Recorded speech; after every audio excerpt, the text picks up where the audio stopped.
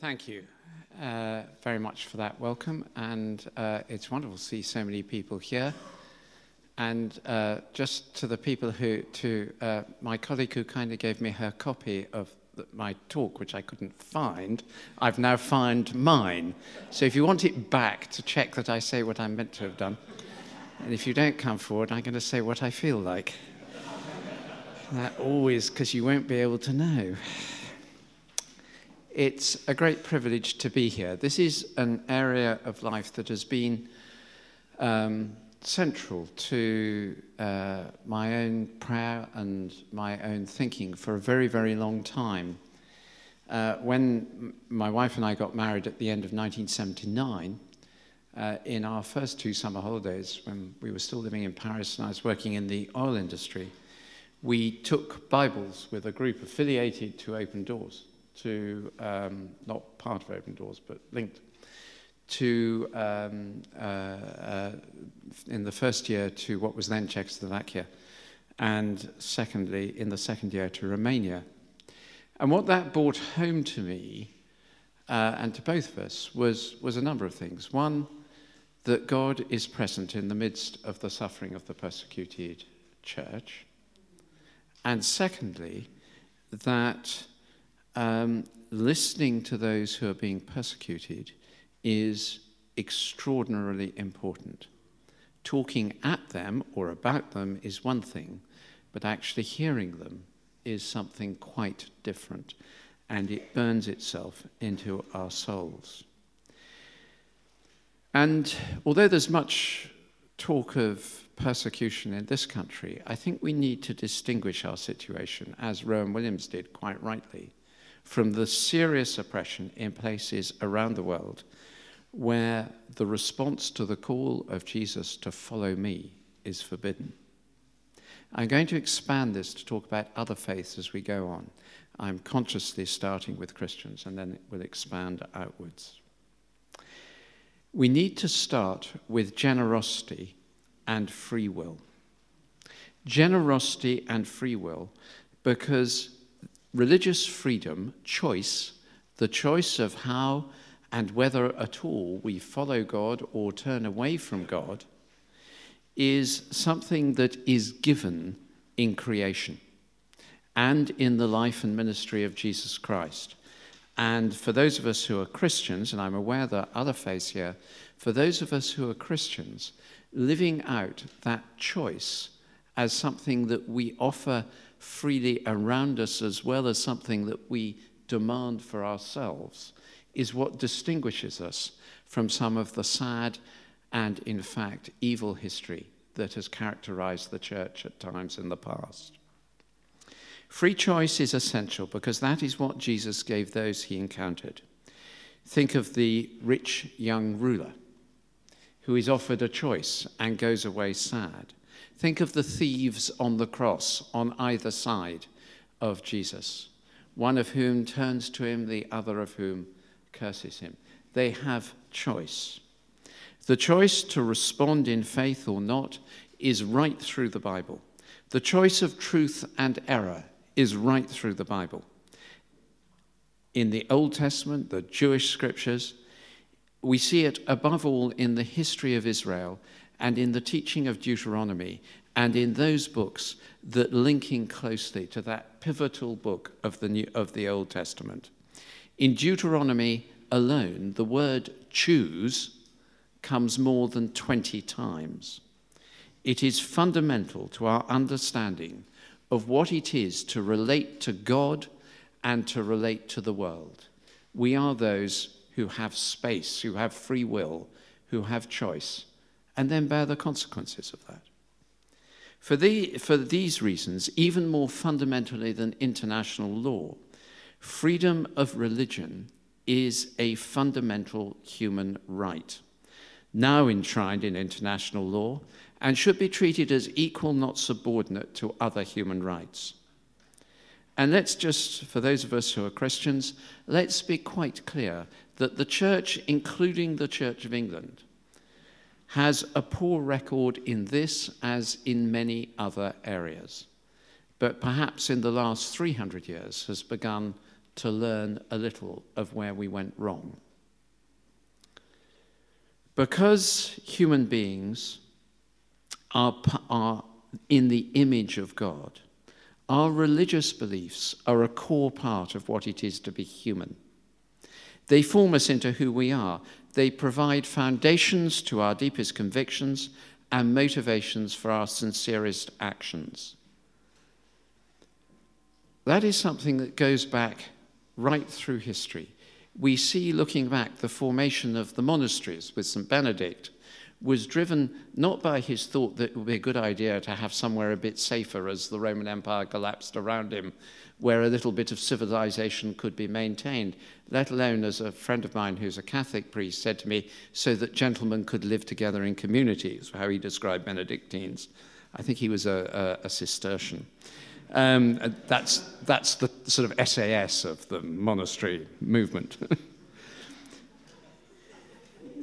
It wasn't to do that. It was so that the faith in Christ could be expressed tangibly and visibly in lives lived together, growing towards Christ. The trouble with the word belief, when we talk about freedom of belief, is it's almost misleading, as it fails fully to convey the total orientation and way of life that some foundational convictions provide. Unlike beliefs of preference, predilection, and taste, faith is not an optional extra, or as it usually turns up in the research on marketing that sometimes comes across one's desk, as a leisure interest. Certainly not if you're a clergy person. I remember years ago when the present Chief Justice of the United States was appointed to his post and was about to go through his Senate confirmation hearings. There was a lot of question about the fact that he was wait for it, hold on to your seats, don't draw in your breath too quickly, a Roman Catholic. And the question was, would that influence his judgments? And I remember reading a senator who was interviewed and said, I don't mind him being a Roman Catholic, provided it has no effect on what he does. Well, belief doesn't work that way. And it is essential that when we are talking about freedom of religion and freedom not to belong to a religion, because remember what I said about choice, that getting God, understanding what this means, the transformation at the deepest level of the human being that goes with faith in God is something that isn't just like saying, well, I won't use football analogies, I'll get into so much trouble, that is not something like saying I prefer the colour green to the colour blue in my kitchen. But it's often treated that way. A mere matter of personal preference. It is at the very depths of what it is to be human. And if human rights are normative, as we believe, for how humans ought to be treated, then the precious God-given gift of human dignity is the foundation on which these rights stand. We have value. Every human being has value because they are valued by God. Rights spring from the ineradicable dignity that we are given in creation. And we have a responsibility before God as those who trust in him to protect those rights. And that means we must be models ourselves. We must speak out in solidarity. Silence is not an option if we are to stay true to our faith. If our religious beliefs are a core part of our humanity, then treasuring the dignity of each and every human must mean we treasure their right to religious belief, even when we disagree with it. Religious freedom is a precious freedom, but it is also profoundly delicate and complex. It is not private, but public.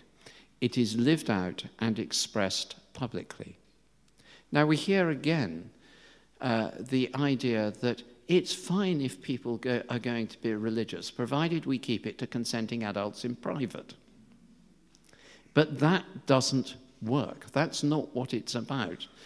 In Christianity, and then I will speak about others, but in Christianity to start with, to belong to Christ is to be part of the family of Christ. I look around and I see here today, to my intense pleasure, people from the Levant, Christians from the Levant and the Middle East. When they are attacked, we are attacked as Christians here. But within Islam, there is a similar concept. When Muslims in one part of the world are attacked, that is an attack on the people of Islam. It is something, religious faith is lived out in community. It's lived out in love for one another. We may passionately disagree with doctrines of a different faith, but we need to recognize that faith is something that is public, that is something that we do together. And the moment that is attacked, the whole concept of what it means to belong to God is undermined. The public witness of the church that loves one another is a blessing to its community. And yet, as Jesus warned us would be the case, throughout history, it is in the public gathering that the church is attacked. Because of its public, communal nature, gathering of those who believe in God, gatherings of Christians in the sense I'm talking about at the moment, but also of other faiths, are a challenge in a diverse society. We find it fine to say that a particular church is going incredibly well and is full every Sunday. But at the same time, we'll see reports about we're deeply uncomfortable about the mosque down the road that has people outside because they can't fit them in. Well, if we believe in freedom to choose, if we believe in freedom of religion, what's good for one is good for all. We must speak out for others persecuted for their belief, whether it be religious or atheistic. Taking responsibility for someone else's freedom is as important as protecting my own. It is as much the right of Stephen Fry to say what he said and not to be abused improperly by Christians who are affronted, as it is the right of Christians to proclaim Jesus Christ. That is his freedom to choose. That is given to us in creation. From around the Anglican Communion, and in the last 2 years, my wife and I have visited every province of the Anglican Communion, 37 of them. We have seen extraordinary stories of courage and persecution. Not only of persecution of Christians, but of the suppression of all diversity. In the Middle East, we know of Christians fleeing their homes. In Saudi Arabia, we knew a few weeks ago, you may remember the report, of a gathering of migrant workers to worship quietly, invisibly together in a private flat. And they were arrested and taken away. I don't know what's happened to them. Some of you may. I don't know. In Pakistan, I had an anguished email on Tuesday from our bishop in Peshawar about a school that had been raided and attacked.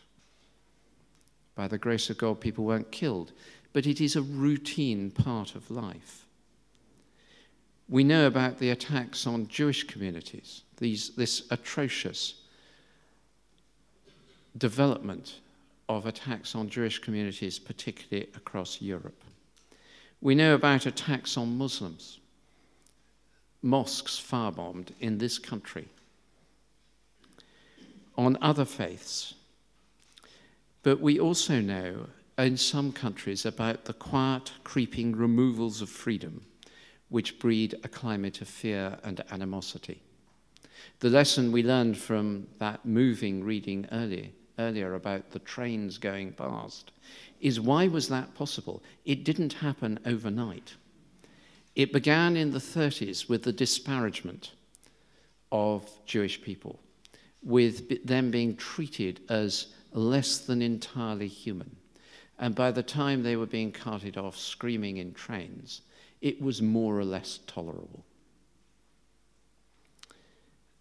That breeding of a climate of fear and animosity is where we must first speak out. And we must speak with humility and boldness. I'm saying we now as the churches. We must speak with humility and boldness. Boldness we do, but also with deep humility. The humility of the alcoholic who used to do this sort of thing themselves, but has learnt right from wrong and stands up and says, "Don't be as I was." I welcome this coordination of efforts by the Religious Liberty Commission. For those of you who aren't part of the Christian, who are not Christians, to get groups within the church to cooperate is inspiring. Hopefully the expression won't come through on the tape. But I echo warmly, it is a wonderful thing that they've come together. And I echo warmly RLC's encouragement for religious and political leaders to continue to speak out in unison against all and any violation of freedom of religion.